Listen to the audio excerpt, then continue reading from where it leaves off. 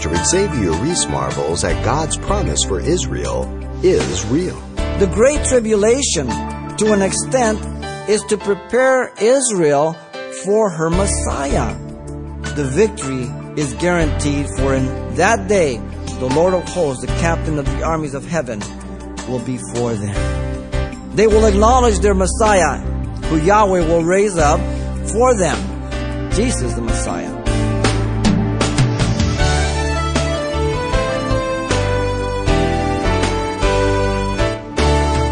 Welcome to Simple Truths, the daily half-hour study of God's Word with Xavier Reese, Senior Pastor of Calvary Chapel of Pasadena, California. I am God, and there is none like me, declaring the end from the beginning, and from ancient times, things that are not yet done. This simple truth from Isaiah chapter 46 proclaims that there is no one that can prophesy things yet to happen as the God of the Bible has. And despite the warning in Scripture that threats to the nation of Israel are going to get worse before getting better, God has promised they will be delivered by the armies of heaven once and for all with the coming of the kingdom age. This is a simple truth found many places in Scripture, including our text for today, Jeremiah chapter 30.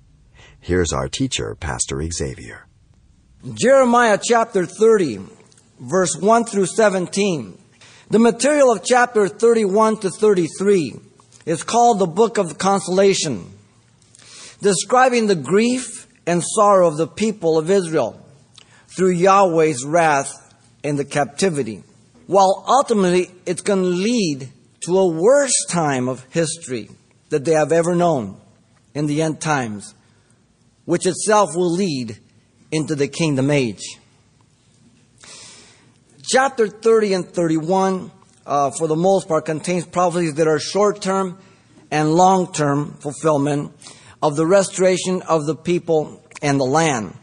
But for the most part, all of it is for the long-term fulfillment. We can make some applications, but we're not left to our own interpretation. In chapter 30, verse 24 at the end, he says, "In the latter days you will consider it." So we are not left to our own interpretation. Even though he's talking to Israel in their perilous condition of the day before Babylon, it is limited to the latter days. Now, the material was to provide God's people with the promise of a hopeful future by Yahweh himself and his faithfulness. And it's apparent as Jeremiah has over and over again told them of that restoration. But they are in a gloomy situation. They're not listening to God. They're looking to captivity. So God gives them a ray of hope. Now, we want to look at Israel in her great tribulation period, which is characterized by three elements in verses 1 through 17. Let me read these verses for us. "The word that came to Jeremiah from the Lord, saying, Thus speaks the Lord of hosts, or the Lord of Israel, saying, Write in a book for yourself all the words that I have spoken to you. For behold, the days are coming, says the Lord, that I will bring back from captivity my people Israel and Judah, says the Lord. And I will cause them to return to the land that I gave to their fathers, and they shall possess it. Now these are the words that the Lord spoke concerning Israel and Judah. For thus saith the Lord, We have heard a voice of trembling, of fear, and not of peace. Ask now and see whether a man's ever labored with child. So why do I see every man with his hands on his loins, like a woman in labor, and all faces turned pale? Alas, for the day is great, so that none is like it, and it is the time of Jacob's trouble, but he shall be saved out of it. For it shall come to pass that day, says the Lord of hosts, that I will break the yoke from your neck, and will burst your bonds. Foreigners shall no longer enslave them, but they shall serve the Lord their God, and David their king, whom I will raise up for them. Therefore do not fear, O my servant Jacob, says the Lord, nor be dismayed, O Israel. For behold, I will save you from afar, and your seed from the land of your captivity. Jacob shall return, have rest, and be quiet, and no one shall make him afraid. For I am with you, says the Lord, to save you. Though I make a full end of all nations where I have scattered you, I will not make a complete end of you, but I will correct you in justice, and will not let you go altogether unpunished. For thus saith the Lord, your affliction is incurable, your wound is severe. There is no one to plead your cause, that you may be bound up, that you have no healing medicines. All your lovers have forgotten you. They do not seek you, for I have wounded you with the wound of an enemy, with the chastisement of a cruel one, for the multitude of your iniquities, because your sins have increased. Why do you cry about your affliction? Your sorrow is incurable because of the multitude of your iniquities, because your sins have increased. I have done these things to you. Therefore, all those who devour you shall be devoured, and all your adversaries, every one of them, shall go into captivity. Those who plunder you shall become plunder, and all who prey upon you I will make a prey. For I will restore health to you, and heal you of your wounds, says the Lord, because they call you an outcast, saying, this is Zion, no one seeks her.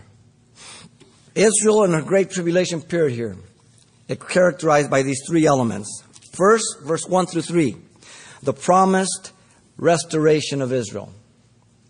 Secondly, in verse 4 through 11, the perilous tribulation of Israel. And then verse 12 through 17, the precarious condition of Israel. The promised restoration of Israel is up front. God is always good to encourage us, to give light, always. Verse 1 through 3. Notice first of all in verse 1 and 2. The prophetic utterance to the prophet was a divine revelation once again. The words are said that the word of the Lord came to Jeremiah from the Lord. Once again, this declares that it's breathed out from God, as Paul says in 2 Timothy 3:16 and 17. Like Peter says in 2 Peter chapter 1, verse 20 and 21, that Jeremiah was being carried along by the Spirit of God as he spoke to ensure that what you have is not of any human origin or impulse, but by the leading and directing of God. So that what you possess is inerrant, infallible, and in the generations to come, you can open the book and say, Jeremiah said. Notice the Lord identifies himself as the Lord God of Israel, the one who created every Jew, the one who had made a covenant with the nation of Israel back with Abraham. It's his right to confront. It's his right to declare. It's his right to do as he wills towards them. And the command to Jeremiah was to write in a book all the words the Lord had spoken to him. Now, we've seen in Jeremiah that they're not all in chronological order, so we have to watch the dates and everything. But God had him write this so that the future generations, as I said earlier, would have them. And the book of Jeremiah is so important, so necessary for the church to show us God's faithfulness. The word book there, sephor, means document.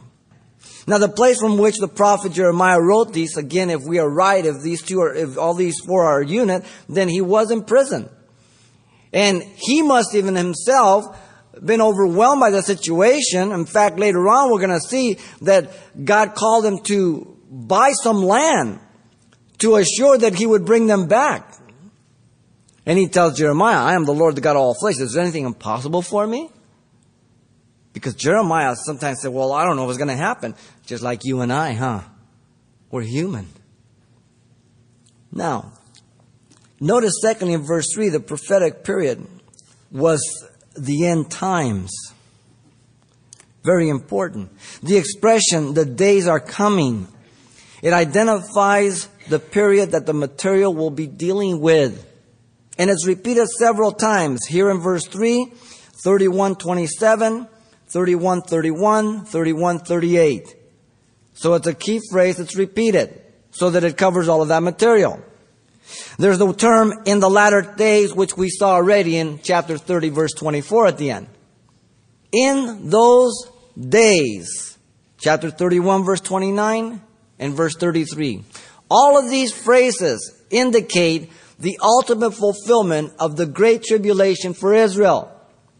Though he's talking to the people of the day, looking for the Babylonian captivity unto it, he goes all the way into the future. All right? Very important that we understand this. Now, the authority once again is marked by the phrase, notice, says the Lord. This appears In verse 5, we see it. In verse 12, verse 18. Then when you go to chapter 31, you find it in verse 2, 7, 15, 16, 23, 35, 37. Now, how many times does God have to say, listen up, I'm speaking? This is critical material. He wants you to know that Jeremiah didn't smoke the big one. This is directly from heaven, okay? He didn't take no LSD or anything. This is divine revelation. Now, the purpose behind the written document, notice, was to give hope to the captives regarding Yahweh's promise of the national restoration there in verse 3. God is going to do it. Yahweh said, I will bring back from captivity my people Israel and Judah. Throughout chapter 30 to 33, Judah and Israel are mentioned with the whole promise of being one as a nation. Yahweh said, I will cause them to return to the land that I give to their fathers. It will be a literal returning to the land. Okay? Literally, not spiritually. Yahweh said they shall possess it. The reason being is God has given it to them. Now the whole argument in the Middle East is what? Whose land is it? Hey, let's open the document. Let's open the title deed. Who holds the pink slip? The Jews do. Now, it's not time for them to possess the land, but they hold the deed. All right? It's theirs. The material in the two chapters, 30 and 31, again are prophetic in nature. Understand that. And are tied as one. The opening verse of chapter 31 says, at the same time. What time? The latter days, the last verse of the closing chapter 30. Therefore, the prophecies may have a short-term fulfillment in Babylon if you wanted to push it. But the ultimate fulfillment is the long-term fulfillment of the great tribulation of Israel. This is what it's concentrating on in chapter 30. Chapter 31, he gets into the kingdom age. All right? Though he'll mention it once or twice, and we'll look at it a little bit, it's concentrated in chapter 31. Now, remember, the ministry of Jeremiah had a twofold office. In chapter 1, verse 10, when God commissioned him, he said to root out and to pull down, to destroy and to throw down, to build and to plant. Having done the first for almost 40 years, now he begins to focus upon the planting and building, because they were going to go into captivity. So he gives the hope of the restoration. The scriptures say that God cannot lie, as you know. Do you remember Elijah, the prophet? He prophesied during the famine that the very next day they would be selling fine flour for a set amount at the gate of Samaria. The officer of the king said, look, if the Lord would make windows in heaven, could this thing be? Elijah said, you will see it, but you shall not eat of it. In 2 Kings 7, 1-2. And the very next day, as you know, the lepers went out to the Syrian camp, and God had wiped them out. And they came back and told the king of all the food, everything out there. The very next day, they sold fine flour in the gate of Samaria. And the officer saw it, but he was trampled by the people. He didn't eat it. You see, prophecy to you may seem to be so far-fetched. You say, oh, come on, a literal coming of Jesus Christ. Yeah. A literal antichrist from Satan. Yeah. Oh, a mark on your forehead, the wrist. Sure. As hard as it may seem to you to believe, it's going to happen. He knows the end from the beginning. God told Abraham that he was going to put his people and his nation in a foreign land, a strange land for 400 years, Egypt. And he was going to multiply them, then he would judge the nation, then bring them out and give them the land in Genesis 15, 12 through 21. The prophecy took place just as God prophesied through Moses. God told the nation through Jeremiah that he was going to bring back the captivity. In fact, he wrote the special letter in chapter 29. They were to settle down, get married, have children, multiply so they don't diminish. And then God, at the end of the 70 years, would bring them back. The prophecy took place once again exactly as God prophesied through Cyrus. God told many of his prophets, as well as the New Testament, the fact that he would scatter Israel and the Jews throughout all the world. And in the latter days, he would bring them back. Isaiah, Jeremiah, Ezekiel, many others. The prophecy took place just as God prophesied. And Jesus prophesied of that destruction of the city and the temple by Titus in 70 AD. From that day, the Jews have been scattered and have been without a homeland until 1948, May 14. Now, what we're studying here is we haven't seen happen. This may be a beginning, but it's not the ultimate fulfillment. This fits into the Great Tribulation, because there are more Jews in New York than there are in Israel. They have not been gathered all over. Okay? So this is, if anything, just a partial or a leading up to. It's not to ultimate fulfillment. So this is the promised restoration of Israel. Now notice secondly, in verse 4 through 11, the perilous tribulation of Israel. First in verse 4 through 7, the day will be a day of great distress. The words are not man's once again, God's. The words are concerning Israel and Judah. This is the second time. Both are mentioned what? As one, to emphasize the complete redemption of the nation. And we see this throughout these chapters. The northern kingdom in 722 went into exile, and now it's about 100 years or so. Babylon has conquered Assyria, so literally the northern kingdom is under Babylon. And Babylon is going to take Judah. So Judah and Israel are under Babylonian power and authority, right? They're one even in captivity. The horror of the day is declared by the prophet. He says, we have heard a word trembling of fear and not of peace. It's a horrible time. The nature of the day is given could certainly have a present distress application in part to Babylon and the siege, but the context reveals looking beyond to the ultimate great tribulation of Israel's time. Look at verse 6. The day is marked by intense pain and distress. Again, pictured as if a man were in labor pains. The instruction comes by way of a rhetorical question. Ask now and see whether a man is ever in labor with child. What's the answer? No. You ever see a pregnant man? The second question is, so why do I see every man with his hands on his loins like a woman in labor? And all faces turn green, literally. The question can not be answered by the people, for it is for the end of the age. They can't see the future. The question presupposes the answer coming from God, from Yahweh. Now notice the day is identified for us as Jacob's trouble. Jacob's trouble. This is another term that is synonymous with the Great Tribulation. And the response is, alas, for that day is great.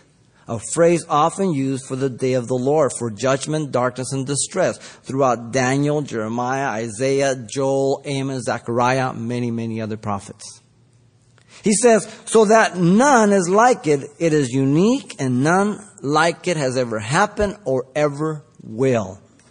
Jesus said in Matthew 24:21, none like it, nor ever shall be, unless those days were shortened, only 3.5 years. No flesh will survive. Because the first 3.5 is false peace, as we'll see. The last 3.5 is great tribulation, the wrath of God. He says, and it is the time, here it is, of Jacob's trouble. Now, you cannot apply it to anybody else. You cannot apply that to the church. You cannot apply it to individuals. This is to Israel. The period of Jacob's troubles identifies the 7-year tribulation, usually. But real specific, it identifies the last 3.5 years, the Great Tribulation.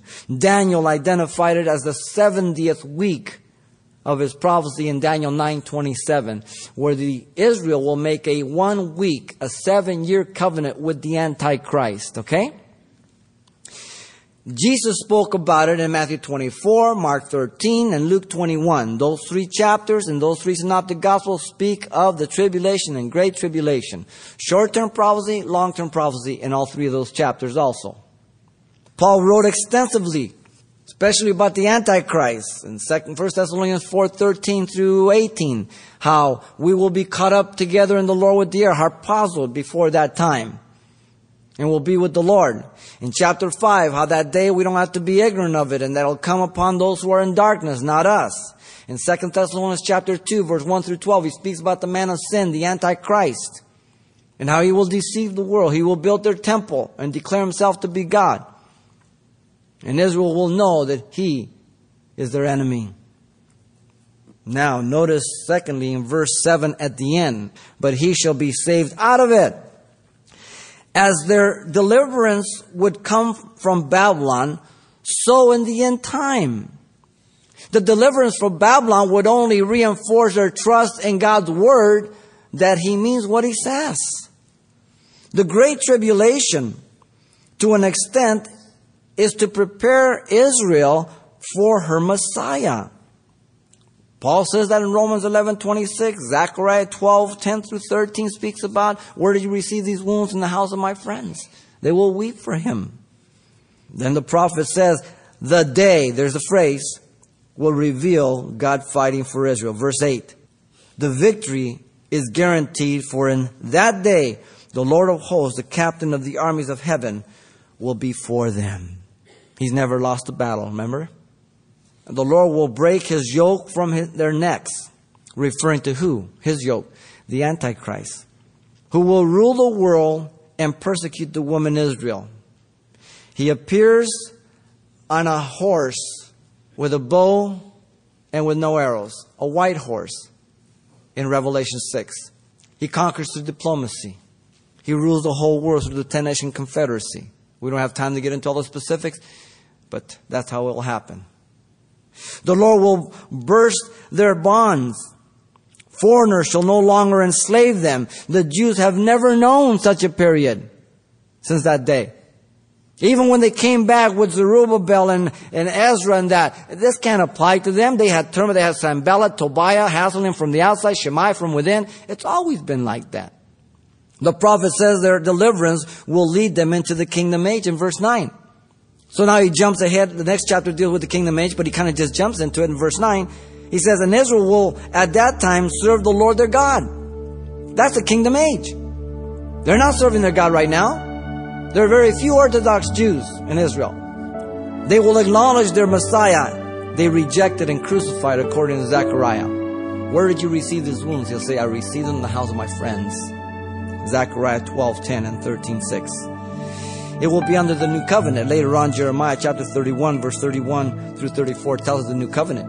The book of Hebrews tells us he'll write it in their hearts, not tables of stone. Give them a new spirit. But it won't happen to the millennial kingdom. Because the great tribulation, the last 3.5 years, is to prepare them for the Messiah when they will acknowledge him, and then he'll set up the kingdom. Pastor Xavier Reese, illustrating the coming peace for the nation of Israel to be experienced in the millennial kingdom, as described in the prophecy of the book of Jeremiah, chapter 30, our text for today's Simple Truth study. Now, if you've missed any part of this message, you can hear it from beginning to end again anytime online. Just look for today's date when you click on the radio listings link when you log on to CalvaryChapelPasadena.com. But there's much more to this study to come right here next time as well. But if you prefer, as always, you can pick up a copy of this message, and the title you want to ask for is simply Israel's Tribulation and Deliverance. It's available on CD for only $4. And once again, the title to ask for is Israel's Tribulation and Deliverance, or simply mention today's date. You can request your copy by writing Simple Truths, 2200 East Colorado Boulevard, Pasadena, California, 91107. Or to make your request by phone, call 800-926-1485. Again, that's 800-926-1485. Or the address once again is Simple Truths, 2200 East Colorado Boulevard, Pasadena, California, 911107. And thanks for mentioning the call letters of this station when you get in touch. This helps us track the effectiveness of this ministry in your area. From peril to peace, the unfolding story of Israel. Not from the news headlines, but the simple truths of the Word of God. Join us next time right here with Pastor Xavier Reese.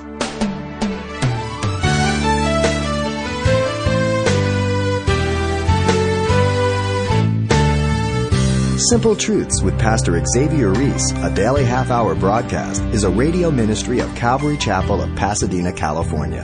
www.calvarychapelpasadena.com.